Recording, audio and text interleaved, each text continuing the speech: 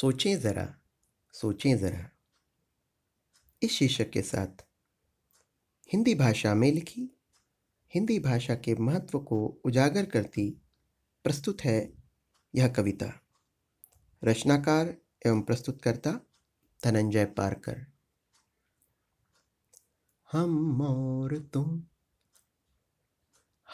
और तुम एक दिन कहीं बैठे ज़रा, सोचें ज़रा। हम और तुम एक दिन कहीं बैठे ज़रा, सोचें ज़रा। हिंदी को ये क्या हो गया, आखिर है ये किसकी खता, सोचें ज़रा, सोचें ज़रा, सोचें ज़रा, सोचें ज़रा। संस्कृत के साए में पली, उर्दू और फारसी में ढली। संस्कृत के साए में पली, उर्दू और फारसी में ढली। भाषाओं में भाषा भली, भाषाओं में भाषा भली, अंग्रेजी की चढ़ गई बली। अपनी तो अब यह राय है, दिलवाना इसे हमें न्याय है, सोचें ज़रा, सोचें ज़रा।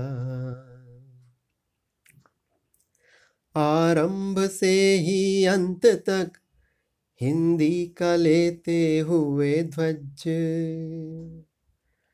आरंभ से ही अंत तक हिंदी का लेते हुए ध्वज। यदि आप इसके साथ हैं, यदि आप इसके साथ हैं, हिंदी को फिर क्या आँच है। भाषा की जब भी बात चली, हिंदी लगी सबसे भली, सोचें ज़रा, सोचें ज़रा। के भी ऐसा संस्थान है, जहाँ होता हिंदी का मान है। के भी ऐसा संस्थान है, जहाँ होता हिंदी का मान है। जन जन में हिंदी प्रचार हो, जन जन में हिंदी प्रचार हो, हम सब का ये सुविचार हो। करना है हमको प्रण यही, आए हमें यह भाषा सही, सोचें ज़रा, सोचें ज़रा। हिंदी में गाए आओ हम, हिंदी के गीत आज हम। हिंदी में गाए आओ हम, हिंदी के गीत आज हम। सूरज उगाए आओ हम, सूरज उगाए आओ हम, सबको जगाए आज हम।